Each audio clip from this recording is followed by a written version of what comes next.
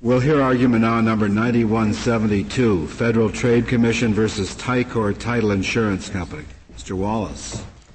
Thank you, Mr. Chief Justice, and may it please the Court. This Court has stated repeatedly that the starting point for statutory interpretation is the statutory text that Congress enacted. That admonition has relevance here, even though the question before the Court involves the scope of a judicially implied exception that is not itself to be found in the statutory text. The comprehensiveness and unqualified nature of the prohibitions of restraints of trade and of unfair methods of competition that are in the text nonetheless have much to say about the proper resolution of this case. In the Parker against Brown line of decisions, this Court has held that those federal statutory prohibitions of commercial conduct should not be interpreted to apply to the activities of the states themselves, and derivatively to private conduct that implements the state's regulatory policies. Now, the basic error of the Court of Appeals in this case, as we see it, is that in its concern to give generous scope to this implied exemption, in its concern to give the exemption ample elbow room, it gave the exemption a penumbral expanse that cuts into the quick of the statutory restraints on private conduct that Congress did enact. The statutory commands that embody what this Court has described as our national policy in favor of competition, and most emphatically in favor of price competition among horizontal competitors. Now, contrary to the Court of Appeals approach, this Court's decisions have made clear that primacy is to be given to the statutory command, and that the scope of the implied exemption is limited by the exemption's purposes, and is to be delimited so as to preserve the effectiveness of Congress's prohibition of privately imposed trade restraints. This is the jurisprudential perspective we see reflected in the rigorous two-pronged test for exemption of private conduct that this Court unanimously adopted in the Mid-Cal aluminum case, and that the Court has elaborated in subsequent decisions. The first prong of that test, there must be a clearly articulated state policy, is not at issue in this case as it reaches this Court, but the reasons why that prong alone does not suffice to exempt private conduct are illuminating in considering the function that the second prong must play, because if merely a clearly articulated state policy that private conduct would be exempt from the antitrust laws would suffice, the states would in effect be given the power to repeal the Sherman Act and the other antitrust laws, industry by industry, as they choose. And in Parker against Brown itself, the Court recognized that that cannot be the case under our constitutional system and under the Supremacy Clause, and said that a state does not give immunity to those who violate the Sherman Act by authorizing them to violate or by declaring that their action is lawful, something that the Court quoted again just a year or so ago in the Omni case. So the second prong is of crucial importance here, And the second prong, as it was formulated and as it's been repeated every time, says that the conduct must be actively supervised by the state itself. And every time the court has formulated this prong, it has used the modifier actively. Mr. Wallace, under your standard, as proposed, I wonder how a regulated entity or business would ever know whether the action was going to be protected by Parker immunity. It seems to me that it is an area where we're better off with a clearer line so that these businesses know one way or another whether there's going to be Parker immunity. Of course. And to leave it open, as you suggest, to evaluating in each case the extent to which the state is the quality of its activity seems to me problematic. If I may say so, Justice O'Connor, that's several questions rolled into one. And to start at the end, the standard we are proposing and the standard you just described are two different standards. I think what you just described is the way others have portrayed our approach to this question.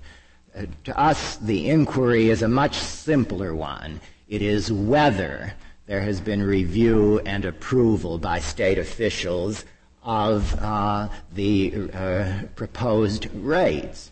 And we mean approval of the substance of the restraint. Well, do you mean the states could never employ the so-called negative option approach that was used here, whereby you file the rate, it goes into effect unless the state disapproves it? It would appear to me that then you're suggesting that isn't a possible. Professors Arita and Turner in their analysis came to the conclusion that the negative option approach really cannot suffice as an adequate method of state supervision. We don't go that far. We think that there can be a showing that the option was exercised in a way that showed that the state officials did in fact approve the policies and accept that they were reviewed, and that the state can manifest its approval in any way it sees fit, including a failure to disapprove, as long as there is assurance that the state has reviewed and approved the restraint, the particular restraint as consistent with the state's regulatory policies. It's harder to manifest that in a negative option system of regulation, but it can be manifested. Aren't you getting into the substance of the state regulation if you go that far? We don't believe so. We think that the only inquiry is whether the state made that determination, whether state officials determined not that the filing was approved for filing, that it had all the requisites, as we explain in footnote 16 of our brief, that are required for a filing to be put into the file, perhaps made available for public scrutiny, but that the officials have determined that the rate itself that has been agreed upon, the uniform rate that was submitted, is consistent with the state's regulatory policies.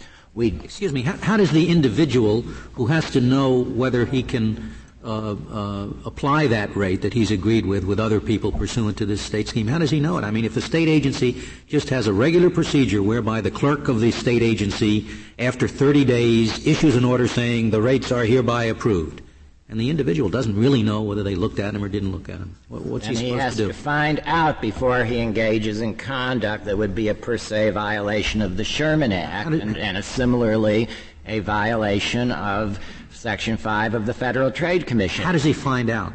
Tell me how he would do that. He has to find out by asking the officials, so that he's got an answer from the state that will stand up in under scrutiny in proceedings of this kind, so that he can make his defense that, yes, I engaged in price fixing with my competitors, but the prices were approved by the state. What if the order is not signed by the clerk, but is in fact signed by the agency heads, a majority of them, or all of them? But in fact, they don't look at it. They just sign it routinely. It comes around after 30 days, and they sign it. They haven't looked at it all. Does that protect them? This is a difficult question of fact. I'm not going to say the fact that the agency officials signed an order is a conclusive showing that they reviewed and approved the rates. It is not. It's not a conclusive showing. It is strong evidence. You're really putting the title companies in an extraordinary position. They're trying to get rates approved. They file them in before the insurance commissioner, whoever it is in Phoenix or whatever state. The insurance commission indicates approval, and the attorney is supposed to call them up and ask them, "Did you really mean to approve it?" And that's a strange burden. Well, they are acting on the advice of counsel in conducting their business. They're aware of the constraints imposed by the federal antitrust laws on price fixing among horizontal competitors, and they're aware of the nature of the particular state program and can find out more about the nature of the particular state program.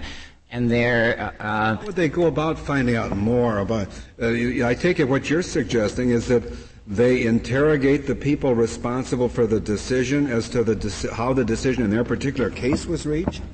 Well, that is one way of going about it. What would be another way? Well, obviously, with a Public Utility Commission that issues a decision or that holds a hearing, you've got a written record. It's in these negative option systems that it gets more difficult, to the point, as I said, where Professors Arita and Turner thought they just won't suffice.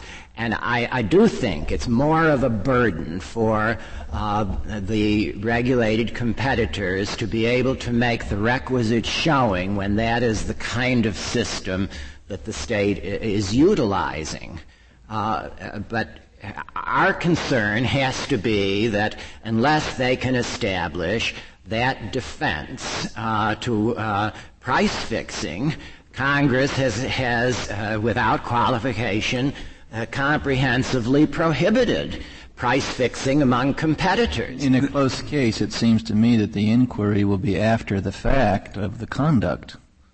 That is to say, the title company has no assurance in a close case of what resources the state can or will devote to reviewing the price fixing until after it's submitted. And yet the title company has to know at the time that it makes the submission or has its meetings that the conduct is protected. Well, it has to know, if for business planning purposes, it certainly is better for it to know that none of these state schemes compel the companies to charge uniform rates. Even if a submission has been made, they are still free to deviate from those under these schemes. These are not tariff schemes of the kind that you get where there has, at the ICC or something of that sort. So the prudent course of action is for them to continue to engage in price competition unless and until they can assure themselves that they have had review and approval, or that the scheme has a system of review and approval that they're entitled to rely upon as having been applied in their case, a system of actual review and approval. The Commission has said that an aberrational failure to apply the scheme accurately and properly in a particular case is not going to defeat the exemption. But they look to see whether the rates have been submitted into a scheme where there is, in fact, review and approval of the rates themselves as consistent with the state regulatory policy. It is hard to see what else suffices under the very standards that this Court has articulated about what constitutes satisfaction of the active supervision prong of the Mid-Cal test. the court has said that there must be review of the particular restraint that's being imposed, and the state must make it its own, rather than just an authorization that private competitors can set their own prices. May I interrupt with a question, Mr. Wallace? I know it's not an issue, or I know the case only involves the second prong of this two-prong test. But what is the state policy that's at issue that justifies the state programs? Is it one to protect the companies from bankruptcy, or is it one to prevent them from charging too much? Well, the various statutes articulate mostly policies to assure that there will not be discriminatory practices, and that there will not be unreasonable rate practices. And the submissions, like the Motor Carrier Act, the submissions do require supporting data, although in practice sometimes those data were not submitted. Does the state policy require all the companies to join in the joint program? Not so far as I'm aware. They authorize it, but they do not typically require them to join in the rate bureau. Title, when it wanted to stay out, it could price independently, and it wouldn't affect the state policy. I'm not aware of any of these programs in which companies are required to join in a rate bureau filing. As far as I know, are any of these programs still in existence, or have they all been abandoned? I am told, though it's not in the record in this case, that the programs are not presently in use, at least pending the outcome of this case. They couldn't get the biggest company to participate. After the Commission's complaint was filed in this case, there were some treble damage actions brought and consolidated in the Eastern District of Pennsylvania. That case was settled out. But since that time, the rate bureaus have been discontinued. That's my understanding. Perhaps counsel would correct me if I don't understand it correctly when he gets up. But none of that is in the record of this case. The reason I ask about the first prong, it seems to me that in order to judge whether there's been adequate supervision of carrying out the state policy, you kind of ought to know what the state policy is. And I'm a little puzzled from the briefs as to just what the states are trying to do here, other than maybe just approve of joint rate making that the companies wanted to get into. Well, we shy away from what we're accused of by filings on the other side from an evaluation of the quality of the state policy. The court's cases have made it quite clear, in Hoover against Rahman and others, that the states can choose their own policy, and it isn't up to federal courts in deciding whether to confer an antitrust exemption to evaluate whether the policy is a wise one, whether the policy adequately protects consumers in comparison with the antitrust laws and so forth. So we see the second prong inquiry as a rather simpler one, and that is just to determine the fact that state officials have looked at the rate substantively to determine whether the rate itself complies with whatever the state's policy is. That's what suffices, and that is what the Commission found lacking here. Let me ask one other question. Is there any distinction between the rates for the premiums for the title insurance itself and the charges for the title searches and the charges? Are they both covered in the same manner by these rate agreements? Proceedings, I should say. There are package rates involved in the submissions to the state officials. The Commission challenged only the search and examination components, which are the larger share of it, because of the McCarran-Ferguson Act exemption for the business of insurance. Search and examination are conducted separately by other persons than insurance companies in many instances, and the Commission's theory was that that is not part of the business of insurance within the exemption. Now, in one of the states at issue, it was found that there was no review, and that I'm speaking of Connecticut, and that state authorities had no authority to review a very important element of the insurer's expenses, namely commissions to the broker or sales agent. And those commissions could affect all of the charges, you see, including those for search and examination services.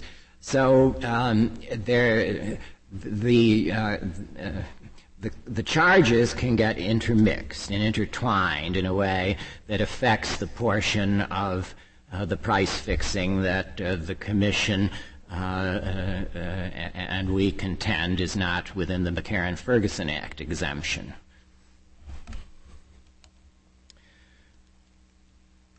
Now, we do not believe that this Court has left the governing principles obscure, and we've quoted in our brief relevant portions from this Court's opinions, including its recent opinion in Patrick against Burgett.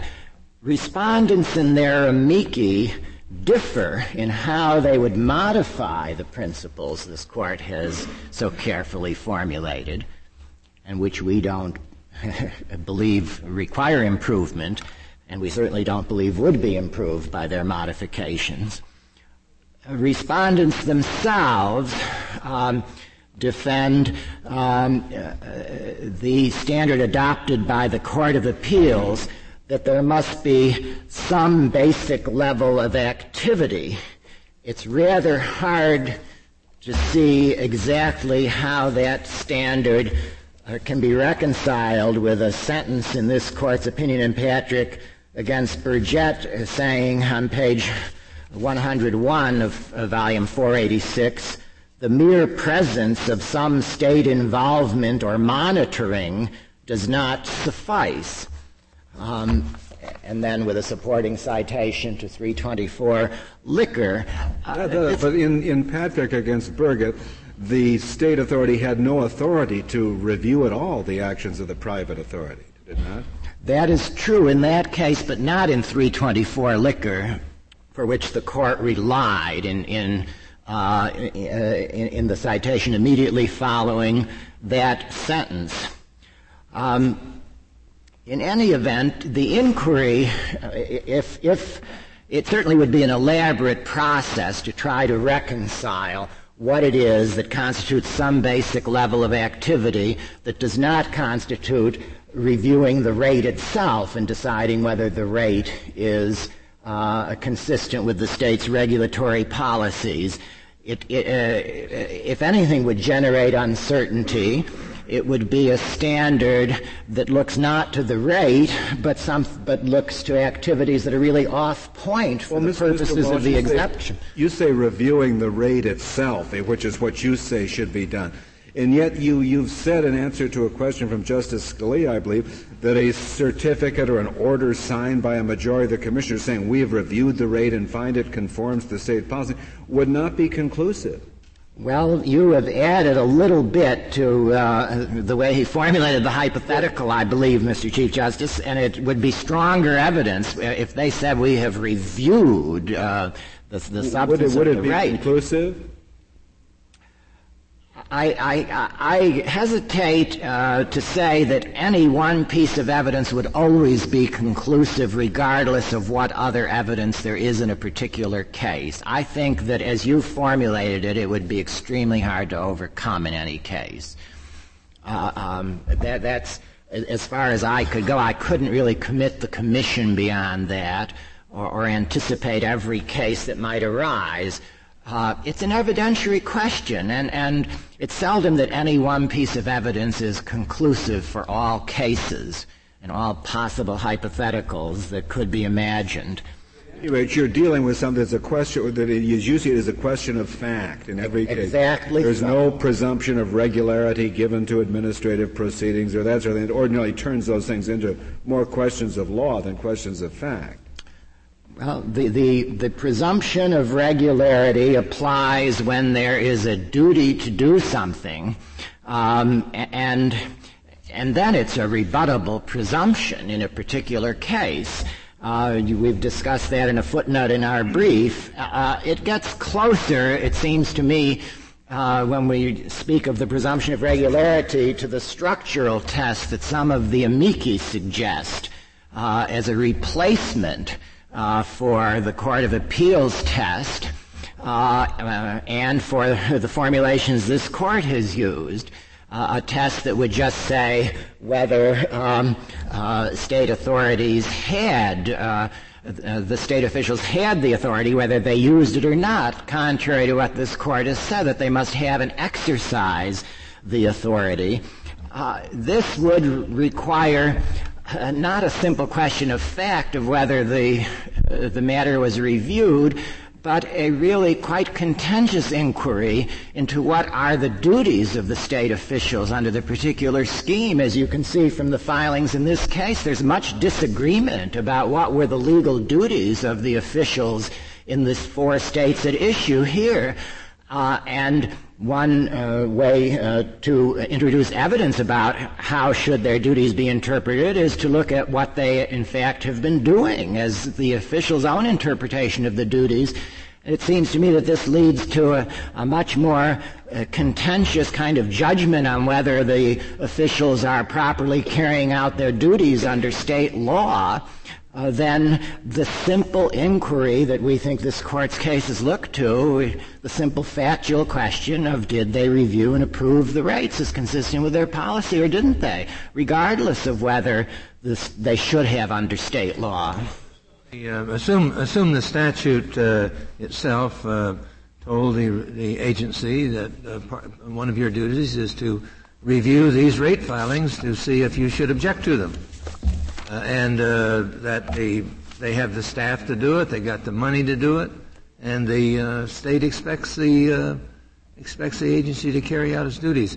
You think that you need some more proof? Well, yes, I guess you do. I do, because all of those are questions that are subject to debate in a particular case, whether that's a discretionary duty or a mandatory duty, whether the funding and the staff are adequate to perform the duty or are inadequate and they really can't perform the duty. It wouldn't make any difference to you how clearly the duty was spelled out, how well it was funded, and how much staff there was available. Because price restraints must be the policy of the state. The state must have adopted the particular restraint as consistent with its regulatory policies. If the state... That certainly puts quite a gloss on what we've said before, don't you think?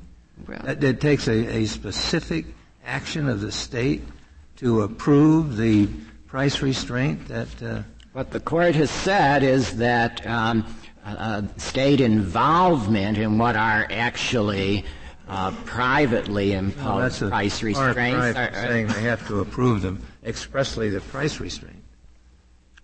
Well, it's hard to see why they don't emanate from the private parties themselves if the state has not reviewed and approved them. If I may reserve. I know, but here the state has got a mandatory scheme in its law set up to require examination and approval of these rates. I trust you mean here as a hypothetical. In my hypothetical. The 36 states that filed in this case the rule you're asking differently. us to adopt is precisely that. It just doesn't make any difference. I may reserve the balance of my time. Very well, Mr. Wallace. Mr. Christie, we'll hear from you.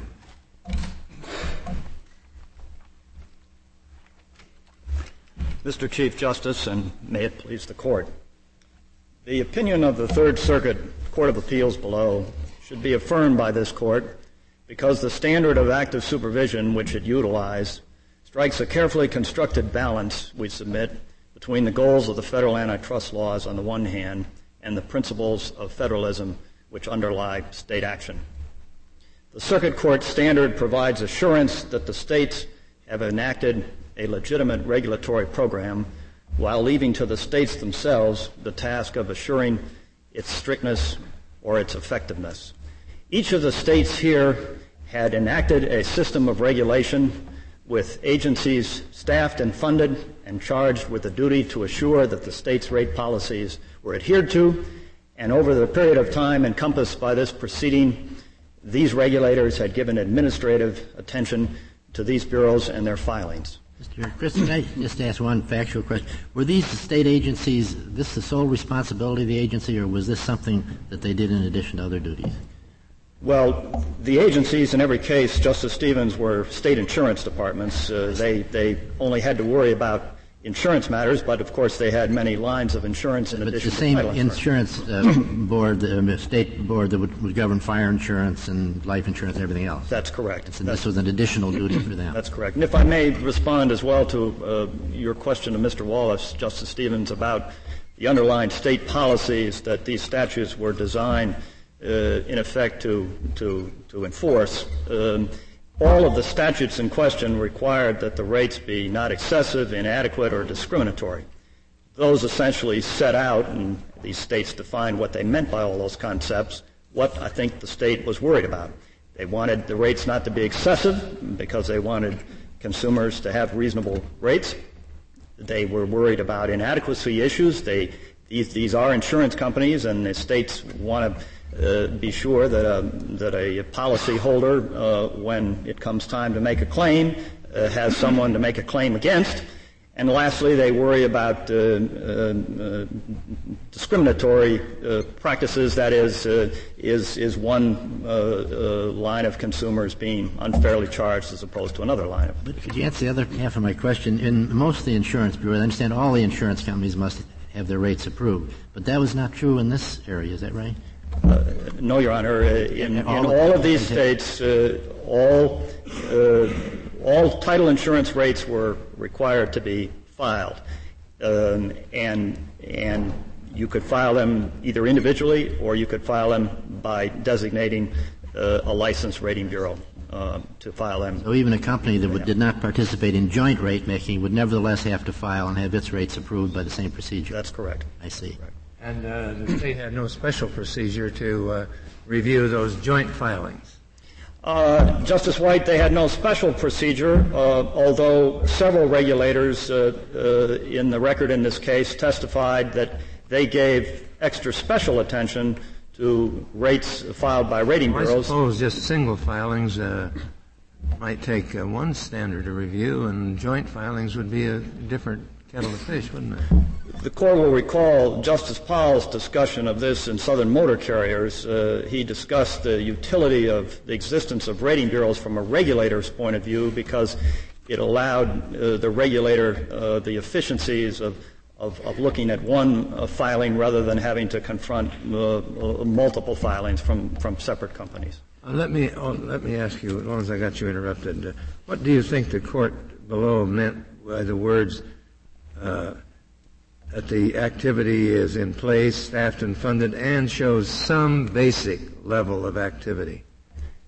I think the Third Circuit intended by those words to suggest that it's appropriate for an antitrust court simply to confirm the seriousness of the state's intent to assure that its policies were being adhered to by looking to see whether, in fact, the regulatory activity existed. The emphasis is on was there an indication that the regulators were in place, and was there some indication that they were in fact acting, that they were, as we put it in our brief, that the cop was on the beat.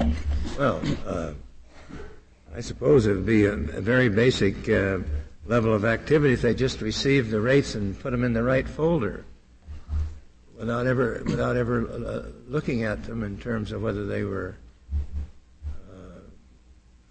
reasonable or whatever the standard was. Well, I don't think if you intend by your hypothetical, Justice White, to suggest that to ask whether the Third Circuit's test is met if the regulators do nothing, I would agree. I don't think the Third Circuit's test would be met. But if there is some indication that they have acted, and clearly the record here amply supported their conclusion, then the Third Circuit says we won't go any farther. That is sufficient to show that the state has gone beyond just simply articulating an anti-competitive policy and doing nothing more, the kind of situation that this Court faced in Mid-Cal. And well, if the state's policy, if you define the state's policy as a decision to permit non-competitive rate making, well, all you would have to do is to look at these filed rates and say, why, of course, these people have agreed, they've eliminated competition among themselves. The rates obviously then are carrying out the state policy, right? Well, the regulators are charged by their statute to consider more. They are charged to consider whether the rates are excessive, inadequate, or discriminatory. That's the determination that the statutes give them an obligation to consider. That's with respect to joint rates and individually filed rates. The basic statutory obligation on the regulator is no different in either case. Now, there's an amicus brief filed by 30-some-odd states in this case, suggesting there's no active supervision here. Justice O'Connor, you're right. We think that they misperceive the record in this case. Obviously, it's the record itself that demonstrates whether or not these states were regulating and not the arguments of counsel. We think the record here amply indicates, as we've laid out at some length in our brief, that the regulators in these states looked at the filings, that they asked questions about the filings, that they demanded that these rating bureaus provide increasingly sophisticated and expensive justifications for their rates, and ultimately the regulators approved the rates and allowed them to become effective. Although it wasn't specific in the submission of the states that were supporting the petitioner, there was a suggestion that perhaps the state should participate at two levels, both at the level at which the rate is initially determined before filing and the review after filing. Do any states have state representatives that participate in formulating the Rating Bureau recommendations? I don't think, at least Justice Kennedy, insofar as the record is established here, that there's an indication that the regulators participated in the sense of sitting down with the Bureau itself as it determined what rates it wished to file. But your question does address an issue that is appropriate, I think, for the Court to consider. There obviously, in the course of a regulator's review of a rate, there is a need to look at it when it is first filed. There is also the desirability of keeping some sense of what the continuing impact of the rate is over the years the rate is in effect. We think in this case these departments did both. They reviewed the rate when it was filed, and they made effort to, by demanding that the bureaus produce profitability studies showing the impact of the rate over the years that ensued. They made an effort to keep track of the impact of the rate in that respect as well. Mr. Christie, are there any states today that use this negative option approach? Justice O'Connor, the amicus brief filed by the American Insurance Association sets out at considerable length in an appendix all of the states classified by various ways in which they, in effect, allow rates to become in effect. And their catalog of what states do suggests that the most frequently used procedure which the states have designed is the so-called deemer or negative option procedure. This is a procedure, in other words, not just the brainchild of the legislatures in these four states with respect to title insurance, but it is used widely throughout many lines of insurance in many states, and I think insofar as regulation of other economic enterprises is concerned as well. What is the advantage? It saves the clerk from signing something saying the commission has considered this rate and it's okay? Justice Scalia, I think from the state legislature's point of view, the advantage is simply that it doesn't force the insurance regulator to look at each and every filing and take the time to make an affirmative determination that it meets the statutory standard. Right. I was going to ask about that. Because obviously some filings are more significant in terms of their ultimate impact on consumers than other filings. Well, suppose the state agency has a general rule. I don't see how it would apply to this title insurance, but it would apply to some other fields of regulation, that any rate that will affect all of the consumers in a total amount of less than $30 million simply won't be reviewed, which might make sense given the staff that the particular agency has available. Suppose they have that rule. We won't look at them if the take on this particular rate is less than $30 million. Well, is that okay? I don't know that I would think it'd be okay if that's all that the record suggested they did. That's all they do. That's their rule. But you said that's good, that some of these rates aren't worth the trouble. Well, this is what they think. Okay, make it $1 million. That is true, $1 million. But they were making an individual assessment on a filing by filing basis that this filing doesn't meet doesn't need intensive review on our part because it has minimal consumer impact. They weren't just setting if I'll call it an arbitrary line below which they wouldn't look at rates. Why? How would you decide what's minimal consumer impact? I assume you pick some number. Don't you? Do you want to be consistent? I submit, Justice Scalia, that these states, this is within the discretion that they give to the regulator. They want the regulator to make that kind of. I understand they do, but they don't want the regulator to be forced to spend the resources she has looking at each and every. So the situation you have left then is that under the federal antitrust laws, within that state, people can collude to fix rates so long as they know the take on it isn't more than $1 million within that state, or $30 million, whatever level the state agency picks. Isn't that the result? As I understand the Third Circuit's, as I read the Third Circuit's opinion, the basic level of activity that they're looking for wouldn't be met in the context of the decision not to look at any rates below. Well, you can't have it both ways, it seems to me, Mr. Christie. Either this is administrative efficiency you're talking about, and that's why it's useful, in which case I do think any agency will make general cuts like that. They say, we're not going to look at this entire category. And that's administratively efficient. I thought that was your argument. But my point is, if that is the case, then you have this whole unregulated area, and you're saying the Sherman Act shall not apply even though this area is unregulated. Well, I'm saying that if the record shows, as you look at all that the state did, that state regulators charged with a duty of making sure that their state statutory standards are met, in addition to that,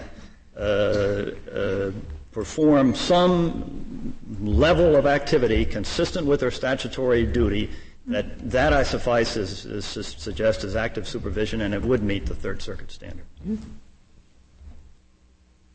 Would the answer to Justice Scalia's hypothetical be that it could be sound regulatory practice to rely on the market to take care of these fringe smaller filings? Well, Justice Stevens, in fact, that was precisely the judgment the regulators in Wisconsin made with respect to filings that they considered minor.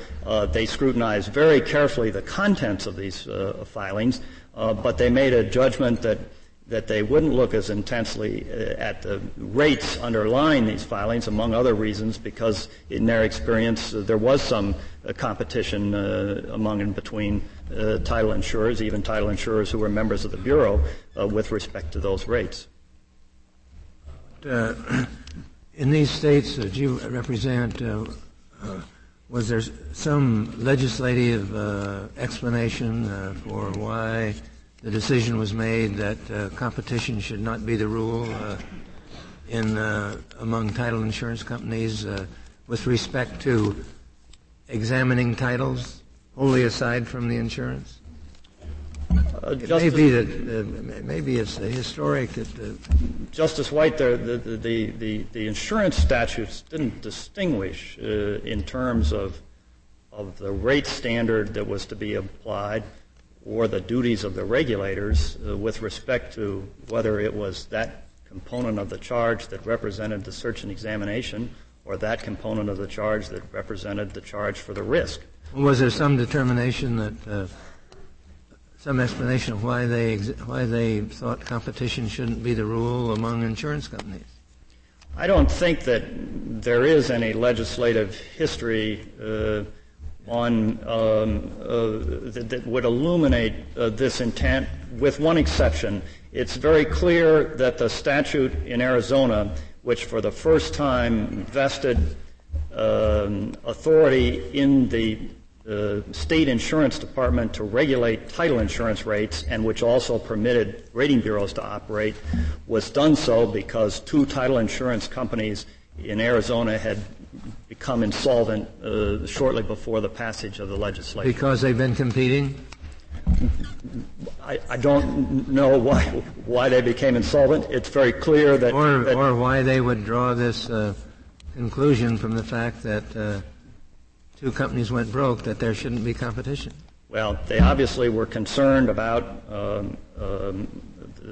insurer insolvency, and they felt it was in the state's interest, in their wisdom, to begin to regulate the rates for title insurance companies, and in that instance to permit rating bureaus to operate. We submit that the type of qualitative analysis which permeates the Federal Trade Commission's decision below is an inappropriate standard for active supervision. Both the Third Circuit and the First Circuit in the New England Motor Carriers case criticized the Federal Trade Commission for insisting on sitting in judgment of the strictness or effectiveness of what these states did, which became, in effect, an overly intrusive an intrusion into the prerogatives of these states to regulate as they see fit. We think that their decision is consistent with this Court's precedent, which has evidenced a determination to give the states some breathing room to regulate. In Southern Motor Carriers, the Court held that the Sherman Act was not designed to compromise a state's ability to regulate, and rejected a compulsion requirement for Mid-Cal's Prong 1 test. In Town of Halley, the Court also rejected an intense inquiry into legislative intent as undermining the policies of federalism. In the most recent state action opinion, the Omni case decided by this Court last term, the Court rejected an inquiry into whether the municipal regulation of billboards was in some way procedurally or substantively defective or deficient. The Court also rejected a conspiracy exception to state action, suggesting that the probing into the intent of a regulator was anathema to the federalism principles that underline state action. Several of the members of the Court, in questioning Mr. Wallace, have expressed concern about the problems which private parties would face if the Federal Trade Commission's analysis of active supervision became the law. And indeed, we submit that would be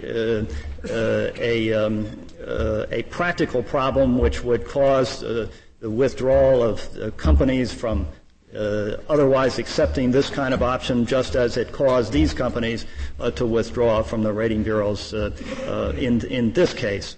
Mr. Wallace suggests that to meet the Commission's affirmative determination test, all a company would have to do would be to, in effect, communicate with an insurance department or in some other fashion endeavor to evaluate ahead of the fact what they might do. I submit that however cautiously and carefully a company considering entering into a rating bureau and joining in a collective filing might be, there just is no way to assure that ultimately whatever commentaries received in advance the department will act in a way which might satisfy the Federal Trade Commission. Any test we submit that leaves for later judicial assessment the quality of what a regulator has done defies predictability. Mr. Christie, something just crossed my mind. Maybe it doesn't really go to the force of your argument, which is very strong. But is if your test is correct and the Third Circuit's test is correct, isn't the McCarran-Ferguson statute pretty much redundant now?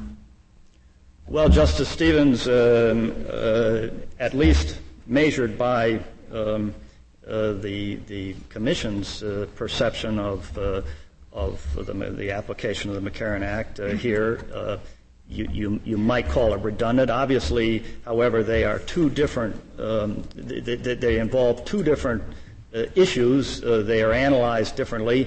What I mean is, I'm just not saying you're not absolutely correct, but if this is all that's necessary, I'm sure every insurance department throughout the country engages in at least this basic level of activity. So you don't really need a statutory exemption because it's be all taken care of under Parker against Brown. Well, certainly, as Your Honor recites it, that kind of definition of Parker Brown may, in many cases, make it unnecessary, if you will, for an insurance company to separately establish a McCarran-Ferguson exemption. But I don't think that should in any way affect this Court's analysis of either. It just suggests that maybe the Southeastern Underwriters case was wrongly decided. Well, I take it the FTC's position is that the McCarran-Ferguson Act furnishes no protection for what it challenged in this case. That's correct, Justice White. What did the Court of Appeals say about that, or did it reach it? They said only that they would defer the issue because having decided for the respondents on the basis... And was it your position that McCarran-Ferguson, before the Commission, McCarran-Ferguson protected you? Absolutely, Justice White, because these search and examination services which title insurers conduct, they conduct as a necessary part of the process of underwriting that they go through, necessary because it's through this process that they come to conclude what they're willing to insure under the policy and what they're not willing to insure under the policy. The only reason McCarran-Ferguson doesn't cover the whole thing is that some of the activities arguably are not the business of insurance. That's correct, Justice My Stevens. hypothetical earlier was assuming we're talking only about the business of insurance, and I think under your analysis, and it may well be right, we really don't need the McCarran-Ferguson amendment anymore. Well, of course, there are some folks over on the hill across the street who agree with that. Or the title insurance companies needn't rely on the state action doctrine. I'm sorry, Justice White, I missed that. Well, they don't need both, I'll put it that way. You could get along either with your state action doctrine or McCarran-Ferguson. Well, that was your position, I take it, before the Commission. That was our position before the Commission. The Commission determined that search and examination services were not a part of the business of insurance, and that issue remains still unresolved. With McCarran-Ferguson, you would prevail even if it were a totally inactive state. Indeed, if there were no state regulatory agency, I assume you'd prevail, wouldn't you? Well, I think the regulation by state law aspect of the McCarran-Ferguson Act exemption has been pretty well established to be a test that requires a court to simply look at whether by legislation a state has permitted or prohibited the activity in question. Mm-hmm. The analysis, of course, that the Third Circuit took of the active supervision issue here is more elaborate. It looks to see whether by legislation regulators have and exercise the power to review private conduct and to disapprove what doesn't comport with state policy. They look to see that the regulators have ample duty and power under those statutes. And finally, they look to make sure, as we put it, that the cop is on the beat, that these regulators are staffed and funded, and that that there's confirmation that in fact regulation exists. And you think that that's less intrusive upon state sovereignty than simply looking to see whether, in fact, the rate was considered? I think it is less. Don't care how many people considered it, how good they were. Was the rate? I think it is less intrusive because it looks to the existence as opposed to any effort to assess the quality of the regulation. But I would concede, as many of our amici have very forcefully argued, that any test that goes beyond looking to the statutory structure of regulation runs some risk of lapsing into some sort of qualitative analysis of what is going on. I also concede that it lessens the possibility of certainty or predictability for private parties considering whether to accept an option which the state has provided for them. However, if this Court believes that the appropriate test of active supervision requires going to some degree beyond just what the statutes say, I submit that the Third Circuit's test is a focused and deferential test that is adequately sensitive to the underlying principles of federalism and to this Court's precedent. Mr. Chris, may I ask, and perhaps this isn't a proper question, but to what extent is this still a live issue? Have these activities pretty well come to a halt? Or? Well, as I said earlier, Justice Stevens, all these companies withdrew when the Commission began its investigation. None of the respondents, to my knowledge, today belongs to a rating bureau that is actively filing rates with the state official. Frankly, if the Commission's opinion were to stand, I don't think that there'd be any way that some antitrust counselor could safely advise a client as to whether it was prudent to engage in a bureau.